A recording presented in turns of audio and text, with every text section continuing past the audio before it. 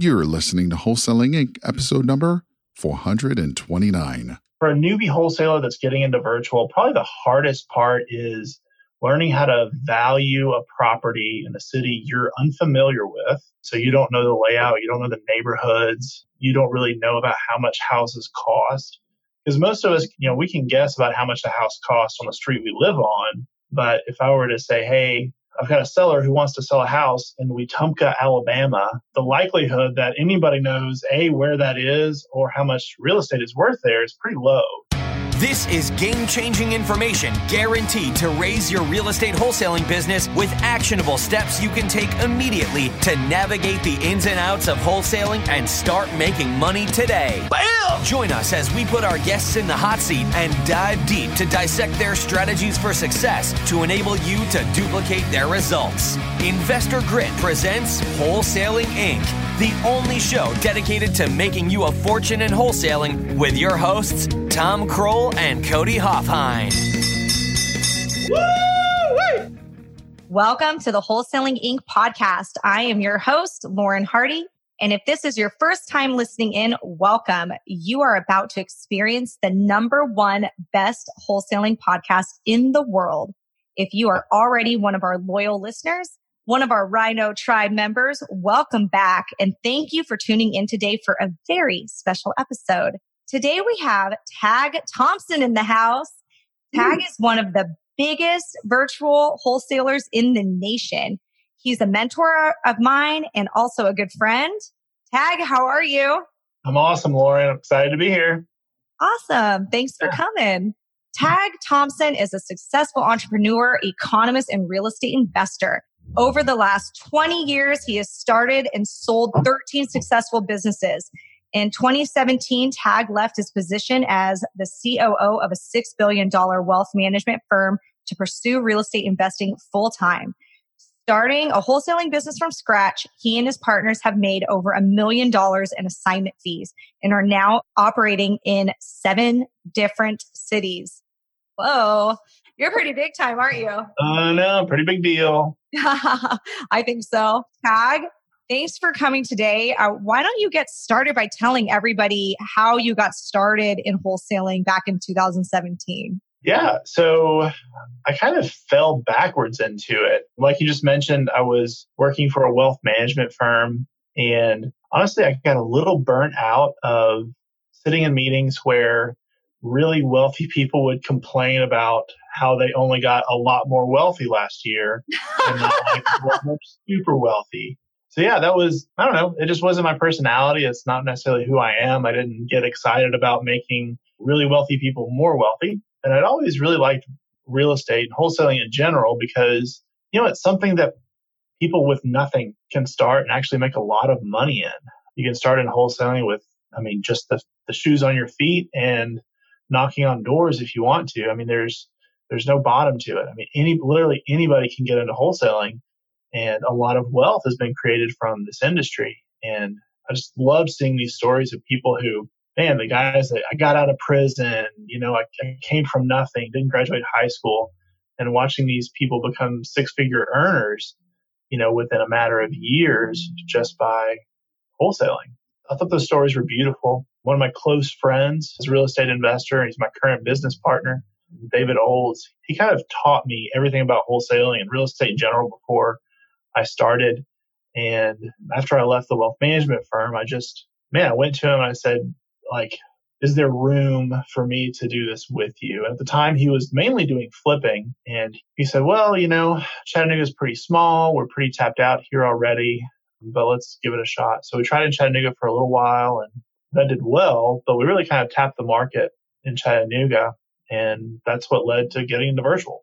So that's how I got in. Awesome. Yeah. No, thank you for giving us that rundown. So you currently live in Chattanooga and you do some deals in Chattanooga, but you also are in several different cities as well. So what would you say, what's your percentage that you're in Chattanooga? Yeah, we're about 50%, sometimes a little bit more. About 50% of our deals come from Chattanooga. We've expanded our Chattanooga market a little bit as well. So we're in surrounding areas. Mm-hmm. But we're also in Charlotte, Knoxville, Huntsville, Birmingham, Atlanta. There's probably one more I forgot in there. But yeah, we're mainly in the southeast part of the state or part of the U.S. So yeah, working virtually in all those markets, and it's going great. So I don't think I've ever asked you this, but do you flip houses as well, or are you just strictly wholesaling? We don't flip. That was actually one of our goals last year, was to not flip any houses. Right. So that was one of our goals last year, and we accomplished that one. And this year, we're not going to flip either.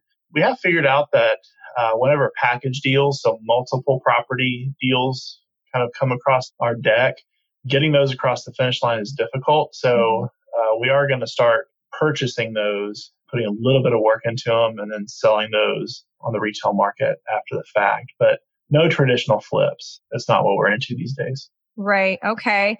Now explain for our listeners, why is it a little bit more complicated, when you get a package deal? Are you saying that maybe like a seller has 5 houses that he wants to unload, and the benefit to that seller is you're saying, well, hey, I'll pay all cash. I'll take down all 5. So you're probably going to negotiate a sweet discount. But now my guess is it's hard to find on the disposition side either a buyer to take all of them, or you're working with 5 different buyers. That's my guess is why you're going that way. Yeah. So you described it pretty perfectly. And I hate this scenario because when I talk to newer wholesalers, they run into that guy that has 25 rental properties and he says he's interested in selling, and they get so excited and, this is going to be an awesome deal. And, if they get to the point where they put it under contract, those deals are incredibly hard to sell because now you're talking about 25 different sellers. You're talking about 25 different properties that need to be appraised and comped. So, it's at minimum going to be a package deal of probably $1.5 to $7 million.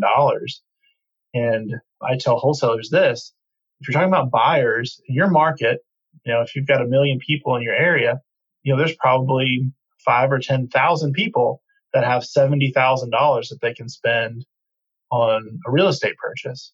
Mm-hmm. But there might be 2 that have $1.5 million.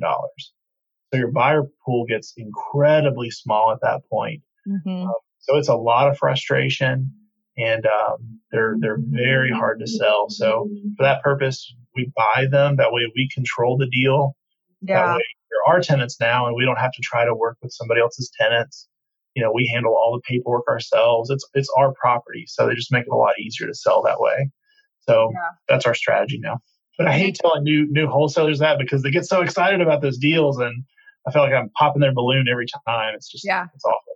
Well, that makes a lot of sense. So essentially on the disposition side, you're going to hotel them, as we call it, right? Yeah.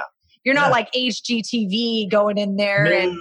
No, you're just going to get them where they could pass inspections and they're, livable. And if there's vacant ones, you're going to fill the vacant ones. Okay. So that way it just looks a little more attractive to a buyer. Yeah.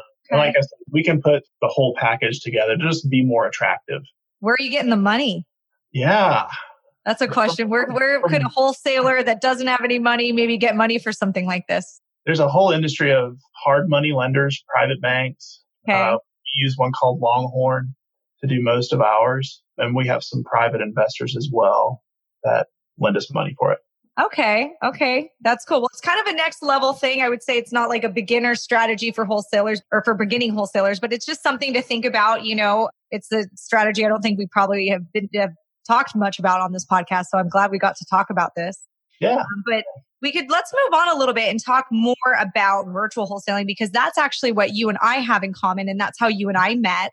So for our listeners, we met because we were both TTP students and we were just crushing our cold calling game together. And I had noticed that Tag was a virtual wholesaler and I'm a virtual wholesaler, and there wasn't a lot of us out there. So I reached out and said, hey, let's be friends. We need to talk more. And Tag and I have really had lots of long discussions about our different, our strategies and how we run our wholesaling businesses virtually, with the knowledge that I've gotten, that we've kind of developed together over the few years. I came out with a virtual wholesaling course and a coaching program that we are launching, and we're working under Wholesaling Inc. And that's why I'm hosting now. So super exciting. But Tag, a lot of it was, kind of started from conversations that you and I had. So let's dive into, virtual wholesaling. Let's talk about, what would you say is the most difficult aspect of virtual wholesaling? Maybe when somebody's getting into a new market, what would be the biggest hurdle you think they face first? it's great to see this kind of come full circle, because when you and I first started talking, like there were no programs. Yeah, there's like nothing. You couldn't you couldn't pay any money and have someone teach you how to do this. There was a few random books, but you and I both got into virtual out of just necessity. Like we just had to.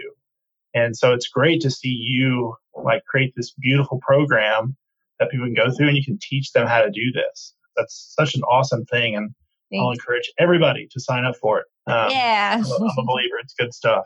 Awesome. So for a newbie wholesaler that's getting into virtual, probably the hardest part is learning how to value a property in a city you're unfamiliar with. So you don't know the layout, you don't know the neighborhoods, you don't really know about how much houses cost. Because most of us, we can guess about how much a house costs on the street we live on. But if I were to say, hey, I've got a seller who wants to sell a house in Wetumpka, Alabama, the likelihood that anybody knows, A, where that is or how much real estate is worth there is pretty low. So that's probably the hardest part about getting into virtual wholesaling. And we ran into that right away when we started going into these virtual markets. We developed a thing called Go Offer. Lauren was one of the very first people. She actually got to experience it in like super beta version. Beta mode. Yeah. So she got to kind of test that out with us and help us develop that in the very beginning. But we took a software and we developed this software that essentially looks at every property in and around the subject property area. So everything in that neighborhood, and analyzes it based on every criteria that our artificial intelligence can find.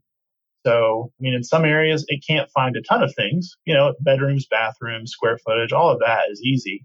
But it goes as far as saying, does this house have a gravel driveway? Does it have 2 stories or 1 story? So it really dives in deep and extracts all of that data and goes through an algorithm, and it tells you an offer range based on the condition of the property. So it's very simple. If you have an address and you know the basics of the condition of the property, you can know how much to offer the seller within a millisecond. As soon as you hit search, it'll give you an offer range to offer the seller. So we tested the product for a full year, and it's worked in every market that we've tried it in. So that's usually the biggest problem that going into a new market you face is understanding how to comp things. The other thing is just analyzing the market itself. And you did a great job in your program describing how to go into that market and how to analyze a market before you really spend much time. So that's a really, really hard thing to do. And it takes us some skill to figure that out. That's it. I definitely know what you mean with both of those things. I have personal experiences that I can share. My first virtual market was Nashville, Tennessee. And I remember telling you, I was like, I'm building houses in Nashville. And because I was, doing ground up construction, and Nashville was great for that. It was a developer's market. Yeah. And so I was like, okay, I'll be a developer, whatever, because I was a house flipper in California. I thought, okay, I could do this. But then I started, wanting to wholesale as well. And that was where I was having a hard time. I was just having a difficult time. It just seemed to be, I use this word competitive. It did seem to be that there was like so many wholesalers and so many developers everywhere just chasing after the same houses and the same lots.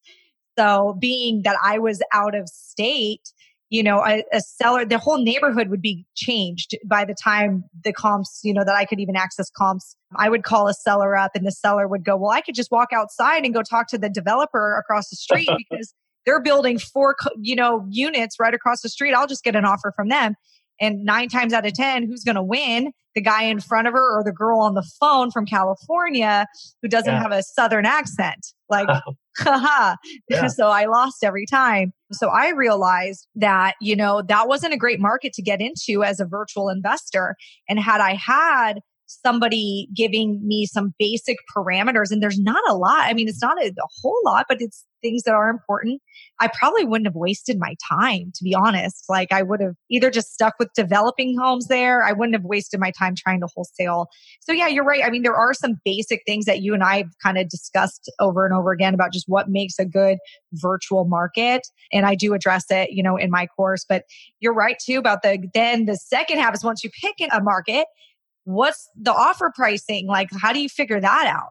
That is very difficult. And when I first went to Oklahoma City, I could not figure out how to make offers for the life of me. I mean, I was always offering way too low. All the sellers were like, no way. And I was like, I don't understand. Like, how could you make any money off of it if I go any higher? And I realized I was analyzing it completely incorrectly. Yeah. My personal opinion is that the kind of the traditional model for getting to a maximum allowable offer, that MAO, is broken, because it assumes that the wholesaler that's talking to the seller knows about construction and knows about how much repairs cost. That's a big significant part of that formula, the traditional formula of, 65% of ARV minus the repair cost minus your fee. Like that's a big chunk of money. And if you underestimate or overestimate your repair cost, then the deal's dead. So our program analytics takes repair costs out of the picture. Right. We treat properties more like commodities, What are these trading for? Yeah. I ask people all the time, how much is a Big Mac? Like, how much is a Big Mac? Yeah.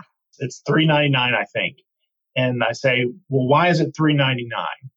Well, that's because that's what McDonald's and their billions of dollars in research have figured out. That's the most that somebody will spend on a Big Mac. So if we're selling Big Macs, competing with Big Macs, we're going to sell it for roughly $3.99. So we look at markets and we say, okay, what are the similar houses to this one with every parameter that we can find? What did that sell for? Well, if that one sold for that, then this one should too. And we found that theory plays out in every market across the country. We don't need to talk about repairs. We don't need to get estimates. We don't need any of that. We need to be able to isolate the similar properties because that's what an investor already pays for a house just like that. Exactly. It really is just looking. I mean, I used to do the 70 where for what I always heard was 70% minus repairs. And then being a flipper in California, I had to get even more competitive. And I was getting up to like 85% minus repairs. I mean, and make sure I list it myself and like cut every, cost I could. But yeah, going into a market like Oklahoma City which was like my second virtual market, I could not figure out how to offer. And you were the one that told me like, no, you just need to see what other buyers are buying at and just minus your wholesale fee you want. And make sure, I use the word support your narrative to the seller. Make sure you can support your narrative to the seller that, hey, houses like yours are selling to other investors between, let's give a number, $55,000 to $65,000 in your neighborhood. Given the condition of your home, I'm going to offer you, 55. What do you think? And then, I just try to get the seller as low as I can and hope us, and we'll put it out to the end buyers and see, get a bidding war going and hopefully we sell it for 65. Don't overthink it. People are overthinking it, I think, with the whole 70% minus repairs thing. It saves your go offer idea. I mean, seriously, it saves so much time for people. Yeah. Go offer it's a principle. It's just go offer. Like, don't waste time. Don't analyze a deal. Like, get your number and go offer. Like, that's it. Yeah. Find as many people as you can get in front of it and offer them that number, and some will say yes. I like that. I didn't realize that that's what it was. It was a principle. I like that. It's true. Yep. So, because some people, they really do, you overanalyze, what should I offer? What should I offer? And it stops you from actually like just blurting out a number to the seller, Yeah. Well, I definitely got to say, I really do love the way, Tag, you think, and a lot of the way you just run your business. One of the things I really love about Tag is that every process in his business, he thinks about how can I scale this process? Everything that he does is scalable. So I do love that, with Go Offer, you thought of that in a way. It probably came out of a necessity because you were training different acquisition managers. And that's really difficult when you're trying to build out a team, how to teach someone how to value an investment property in a very sophisticated way. That's days and days, weeks and weeks of training versus you've came up with a way of, not less sophisticated, but same results. And you're able to hire. And if somebody quits, you can hire someone in their place and retrain them very quickly. Yeah. I really like that about you. How did you come up with those kind of principles or that way about you? Yeah. So it was out of necessity. I'm a person who I love processes. So I had to isolate the requirements of the process. So if it's an acquisition manager, there's really only three or four key things that a good acquisition manager needs to do. Mm-hmm. So I isolated those and then created a system that made those 4 things as simple as possible. The technology to be able to call a lot of people, that's very important. And the ability to give offers very quickly, because if somebody can give offers very quickly, they can deliver a lot of offers. And as you know very well, Lauren, like the more offers you give, the more deals you get. I mean, That's just the way it works. So the ability to deliver contracts effectively and get contracts back. Like these are some very key things that position does, and you isolate it and make that as simple as possible in a very linear system, and it works. I mean, you and I, when we started TTP, everybody was opening call centers and hiring a bunch of people to call, like right in their office. It was a little bit different back then, but we had to create a system for that. And we had to, cold callers typically don't last very long. I lost 7 in 1 week one time. So that was a huge panic moment for me. Mm-hmm. And so at that point, I realized I have to have a system in place to where I can hire a cold caller and have them on the phone with sellers in 4 hours. So we did that with cold callers, my acquisition managers. I can have them up and running in about a day and a half.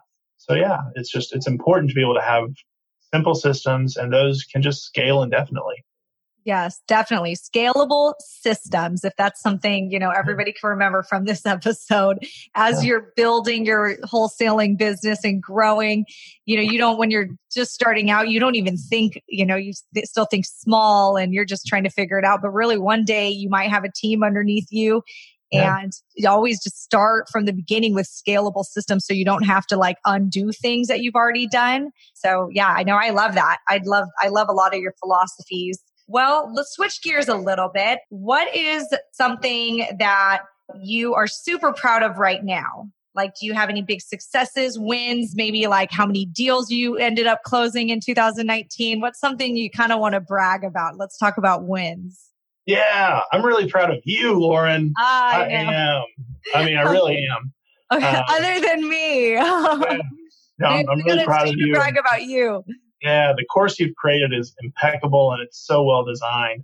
So I'm really proud of you. But I'm proud of the business that I've created. I'm very proud of the fact that, we've got, I'm not sure how many teams of employees here that we get to provide a good life for. And I'm really, really proud of that. I'm really proud of GoOffer and the way it's going to be able to help wholesalers get to that offer number quickly and submit a lot of offers. So I'm really proud of all that stuff.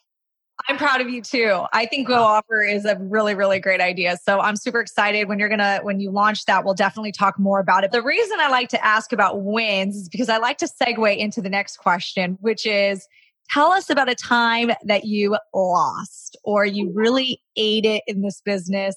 I think everybody loves to talk about how great they are and all their, how many deals they close and how great they're doing. But for a newbie wholesaler who's listening to this podcast, I think they would all appreciate if you could share a time where you weren't as awesome as you are and you struggled with something in this business. Maybe it'd be like a really bad deal you had, a crazy seller that blew up on you, whatever. Share like a time that it was hard. Yeah. I have it somewhere around here. I have what I call like my learning or my favorite learning HUD or closing statement. Mm-hmm. So we had a deal that we had a $60,000 assignment fee, like $60,000 assignment fee on. And in the South, that's a pretty big assignment fee. Like we don't get a lot of deals that big. So it was a life-changing assignment fee. I mean, a lot of people in our office are commission-based. So we had people lined up, ready to get these big commission checks. And 10 minutes before closing, we got a call from the buyer and he backed out. 10 minutes before, he was in the car on his way to the title company and backed out the last second. That was a really, really bad day. I mean, walking out of my office and pulling, my support staff, off their desk and saying, "Hey, I know you were expecting a $6,000 or $7,000 commission check today, but like that's not happening." That sucks.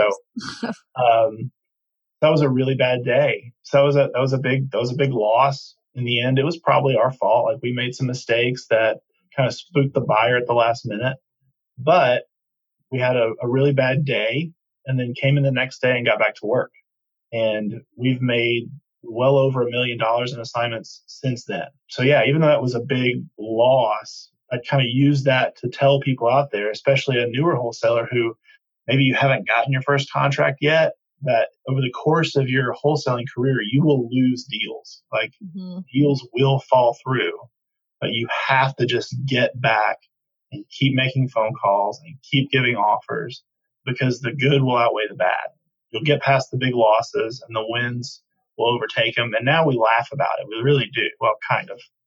We laugh about that loss, but I'm laughing. But the loss was powerful. It taught us that even with a big, that was one of those deals where like, after it fell through, we were like, holy crap, how are we going to make payroll this time? Like, how are we going to?